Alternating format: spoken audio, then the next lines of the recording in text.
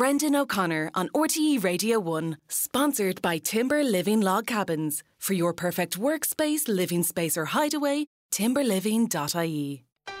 Brendan O'Connor on RTE Radio 1. Now I'm joined by Jen Gannon, pop culture journalist and broadcaster. Hi, Jen. How's it going? Because Irish Beyonce fans, as people might know, they're livid, aren't they? They're livid. Yeah. They're livid. And they probably should be livid because we're missed out on her tour. Okay. Again. So she knows the word again. Well, I mean, another world tour, a massive tour, because Madonna hasn't put us on the map either for her greatest hits tour for October. And then Lady Gaga, she didn't have us on her tour dates either for the Chromatica tour. So Irish, pop fans are missing out on these big acts at the moment currently. So it's very strange. Do we know why that is? They're saying that a lot, the word on the street is that our insurance is a lot higher than it would be for, the UK dates. And it takes a lot to shift these big, huge shows with lots of props and stuff around just to do 2 dates, just to do Dublin and Belfast. So, which is kind of sad. We're moving backwards. It used to be like that in the 80s where bands would skip us out, and it's happening all over again, which is unfortunate. Okay, now there is a gap in Beyonce's schedule there, isn't she there? She has a week off between London and Barcelona at the end of May, the start of June. So there's 7 days. Now, I was getting excited thinking this could be announced, now, any minute now. But, she's already announced other dates at the start of the tour in Sweden and extended her run right into September, and we're still not there. So it's sad times, I think, for us. Yeah. Now, the demand is huge. Off the charts. It is off the charts. Crashing Ticketmaster, crashing O2. And the thing about it is, it's just gigs live, seeing pop acts live have had this massive resurgence now because it is the thing to do. It is like TikTok du jour. Okay. Your TikTok, our TikTok is taken over by Matty Healy and Harry Styles because, the 1975 and Harry Styles are these gigs that fans are obsessively going to. They're camping out beforehand on the streets. They're going to every single night. You can see there's girls on TikTok that have basically sacrificing every cent they have just to go and see Harry Styles over and over again. So it's become this thing where it's not just about the artists, it's about them being at these gigs, and it's almost like they're performing for the camera. Most of the girls at Harry Styles have the camera turned on themselves singing along rather than him. So I can these gigs are the demand is insane for these gigs, especially someone like Taylor Swift.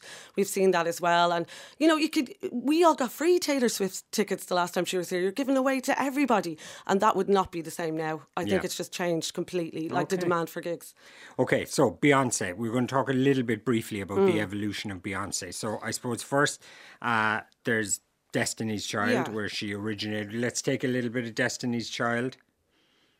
Kelly, can you handle this? Michelle, can you handle this? Beyonce, can you handle this? I don't think they can handle this. Better move, me times 2. I need you to step. If somebody's dead, then tell me who. Say my name, say my name. I'm a survivor. I'm not gonna give up. I'm not gonna stop. I'm gonna work harder. I'm a survivor. I'm gonna make telephone bills. You pay my automobiles. You did, then maybe we could chill. I know you do. So you depend on me. All the women independent. Throw your hands up at me. All the hunters making money. Throw your hands up at me. So you can listen to that now back to back. They had the tunes, didn't they? They really They did. were a cut above, were they? Oh yeah, we didn't even know what Bootylicious was until it came along. But I think the trajectory of her career has always been propelling upwards, and there's this real sense with Destiny's Child because they got rid of expendable, put it in inverted comma, bandmates that her dad, Matthew Knowles, who managed them, wasn't keen on. So it was always this push for Beyonce to be the star. There's this ambition. It felt like the Supremes when they were pushing Diana Ross to the front, and he always knew, this was never, even though they were such good mates, it felt like it always was something that is a stepping stone for her career as a solo artist. It was inevitable. Okay, and then that crystallised unbelievably 20 years ago was her first solo album, Dangerously in Love, which gave us this, Crazy in Love. All the single ladies, all the single ladies, all the single ladies, all the single ladies, all the Even I know that is all the single ladies. Okay, let's save that for a moment. So the Crazy in Love was the big single. It was there. a ferocious single. But on the flip side of that, you have something like Single Ladies, which appeals to a mainstream audience, and she has these big sweeping ballads too, like Halo. So she's got this great mass appeal. There's like a Beyonce for everybody. You know, you don't have to, like, Crazy in Love was such a statement because it was her coming out of the shadows, her saying, I am with Jay-Z, I'm very proud of our relationship. And he was the bad boy of hip hop at the time. And it just felt like this good Texan Christian girl, what's she doing? She's being corrupted, that very Whitney Houston, Bobby Brown kind of aspect to it. But now we've seen, as their relationship has evolved, we know that Beyonce is very much her own woman, and that this was just one of those things where when you are elevating to yourself to a solo artist, you have to throw off, you know, the kind of past of being in that band and make that statement. And there's no better statement. So she's basically, what she's very good at apart from music is kind of making statements, managing her image, completely breaking the internet, that kind of thing. She's very closed off and really professional, I think, and that's the thing. She has this very old-fashioned regards to being very unknowable, but she's so in control, and I really respect that, because with Instagram and TikTok, we know far too much about everybody and every celebrity. There's no mystique. I always say to myself, would Lou Reed have an Instagram? No. And that the thing with Beyonce is, like, Madonna has really fallen victim to wanting to be on social media and losing that sense of the private and the, you know, the undiscoverable. Yeah. And we don't know every mundane aspect of Beyonce's life, and she drip feeds it certain information to her audience and on her own terms. Everything she does is very considered. It's very exact. She's a complete perfectionist, whether it's in music or creating this person, Beyonce, who we don't actually really know behind the mask who she is, really. Extraordinary. And then she can do kind of really unexpected kind of edgy things like Lemonade in 2016, which I would argue she basically ripped off the cooler sister. I'm more a Solange person who is like a bit more kind of out there, yeah, like she's and kind of new soul kind yeah. of thing. But Lemonade then was a real kind of sidestep. It was for so Beyonce. ambitious, and I think, you know, what happened was she started to publicly support more political, get involved politically. You know, she always supported Obama, but then she got involved with Black Lives Matters, attended rallies about police brutality against like someone like Trayvon Martin, and that was polarised, like, I mean, really politicised in the single formation. And I had, you know, Beyonce sitting on top of a sinking police car in a post-Katrina floods kind of world, and she was putting her stamp on it and saying, I am fully behind this. And, you know, even on the Formation tour, which was supporting the Lemonade album, she had projected up all the names of the victims of police brutality, and she was there to kind of inform and educate her audience as well,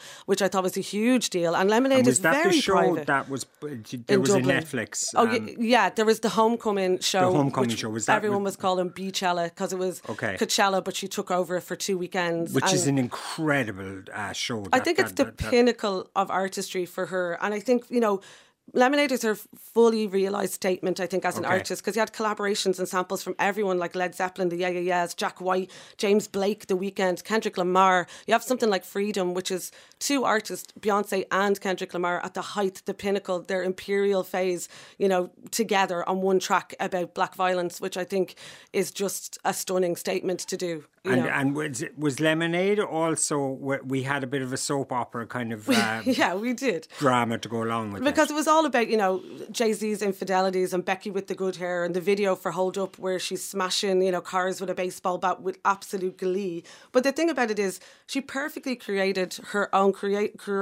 marriage breakdown and reconciliation. Like, she instinctively understood that the press and public would view this album as very private, and she was creating her own tabloid headlines and gave the public the chance to feel like they knew what was going on behind the scenes. And for anyone that doesn't believe that Jay-Z wasn't complicit and involved in this, he co-writes some of the tracks. Like, that album creation is from the two of them. They're very savvy. Okay, so they're playing The Lot of Us. Oh yeah, exactly. Yeah. With Lemonade, she was effectively closing the lift door where they had that fight for good and saying, you get to know no more. This is as much as I'm going to give you. And it was very raw, but at the same time, it ends with a reconciliation, ends with All Night, which, you know, the video features her and Jay-Z hugging and kissing, and she said how much she loves him. It's over. We're not talking about it anymore. I love how much you're bought into this, Jen. Okay, we'll take a little bit of hold up maybe at the end. We just get in...